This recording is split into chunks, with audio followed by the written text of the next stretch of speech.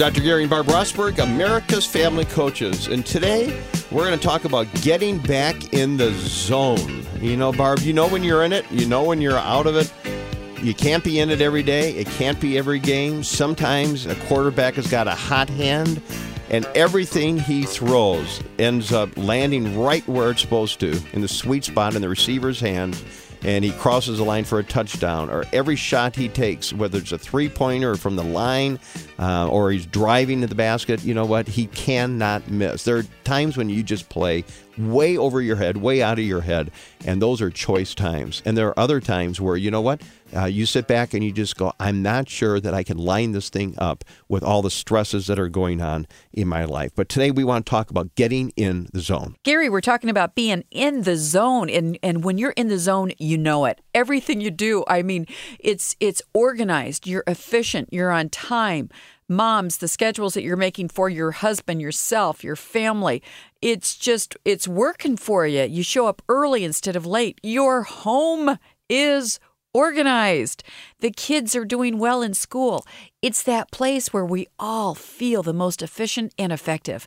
And that's the zone we're talking about today on America's Family Coaches. And so if you're on, it's a great day. If you're off, you know what? It's normal because we all have those. I know there are times, Barb, when I take a platform and speak, and you know what? Everything is just coming together. I mean, it's flowing. There are other times where I just feel like either fatigue or fleshiness or you know what, the message just isn't being delivered the way that I intended for it to be. And you know what, God takes it in another direction. I mean, we all have this. So whether you're an athlete, a mom, a dad, you do what Barb and I do for a living. I mean, it's different.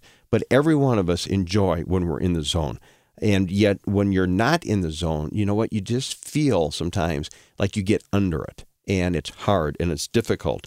And so what do you do to get your groove back? I mean, what do you do to get back in the zone? We're going to be coaching you on that today. We are, Gary. For so many of us, it can start as days and weeks and then months where you're just not hitting your stride.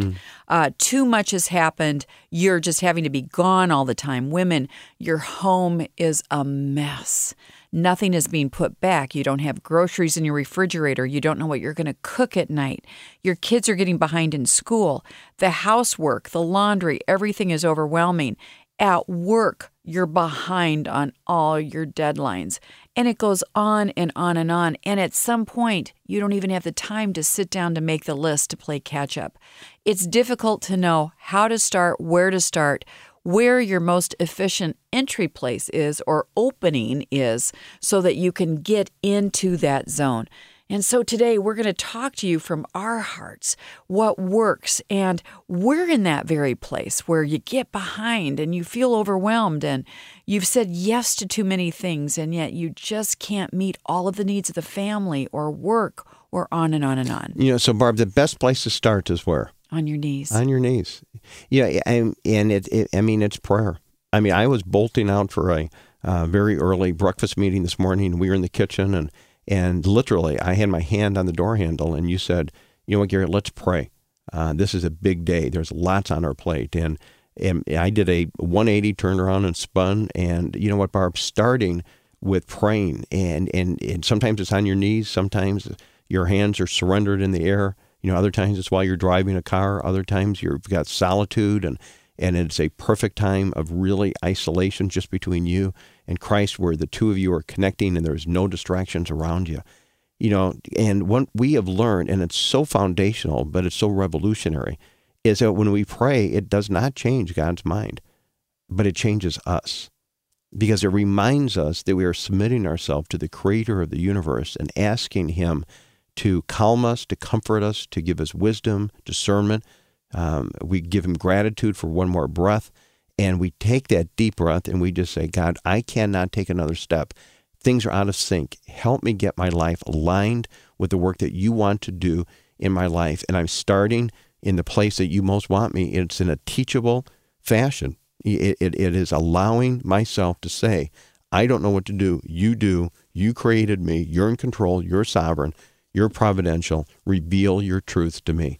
And the leveler, whether it's in a foreign country or in your closet, if it's in the office or if it's taking a walk and getting a break and breathing to 10 and just saying, you know what, God, please hear my prayers. And you know what? He promises to do just that. There are seasons when we go through it sideways. I mean, so much is coming at us from so many different directions. And when that happens, we have to stand back and go, I know that God is behind this. And sometimes we get to that point where we don't even know where to begin. We know to drop to our knees, but we don't even understand the power that God wants to give us that peace that comes from Him, that balance that only He can bring. And so maybe you're there today. Maybe you're so overwhelmed that you can't even pray. We're going to take you into the Word of God. Read you from Psalm 116 and just a couple of verses. Beginning with verse 5, it says this, "The Lord is gracious. Our God is full of compassion. The Lord protects the simple-hearted. When I was in need, He saved me. Be at rest once more, O my soul, for the Lord is good to you. For you, O Lord, have delivered me from my soul from death, my eyes from tears, my feet from stumbling, that I may walk before the Lord in the land of the living." And Gary, the word simple-hearted, I have this written in my Bible. It means childlike faith. Sometimes when we drop to our knees and we become like children in our hearts, and we can cry out the words, "Help me. God, I don't know what to do. God, I don't know what to start. God, I confess I'm totally out of control. This situation with health in my family is far too great for me. This situation with not having work is too huge for me. This situation of where," and you name your own list. Give it to God. He's a father that wants to take care of his children. We can cry out to our fathers. We can go to our fathers and tell them, our Father in heaven, and tell Him anything that is on our heart, where we've been bruised, where we've been wounded, where we have been hurt, where there is injury. And then, sometimes, Gary, it takes getting up off your feet, maybe even walking around the house, doing the next thing, and having a continued conversation while you're doing the dishes, while you're folding laundry, while you're cooking the dinner, and I'm probably speaking more to women, while you are making the bed, while you are vacuuming.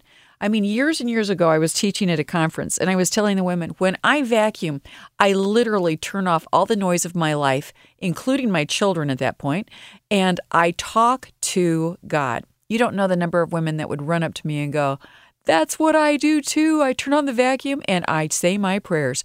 I talk to the Lord."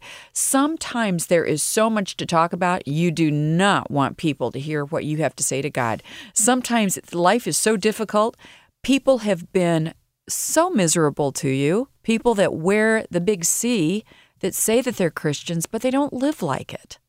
And sometimes we need a place to go to the Father and implore to Him that we need Him to be our shield. We need Him to be our protection. When we get into the Word of God, and today we've taken you into Psalm 116, just a handful of verses, it's amazing the peace and the balance and the power that we can get back. And all of a sudden, life isn't so sideways. Our emotions are lining up. We're getting our perspective back. And yes, Gary, we feel like the quarterback with the star receiver in the zone. We feel like that basketball player that just made a three-pointer across the line. We feel the power of the Lord Jesus Christ coming back into our spirit because He indwells there. We've been sealed with the power of the Holy Spirit. But we are in that place where there is unction, where there is anointing.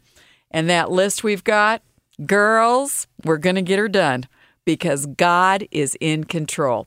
Drop to your knees, get into that surrender position, and that's where we're going to begin to make our three-pointers, right?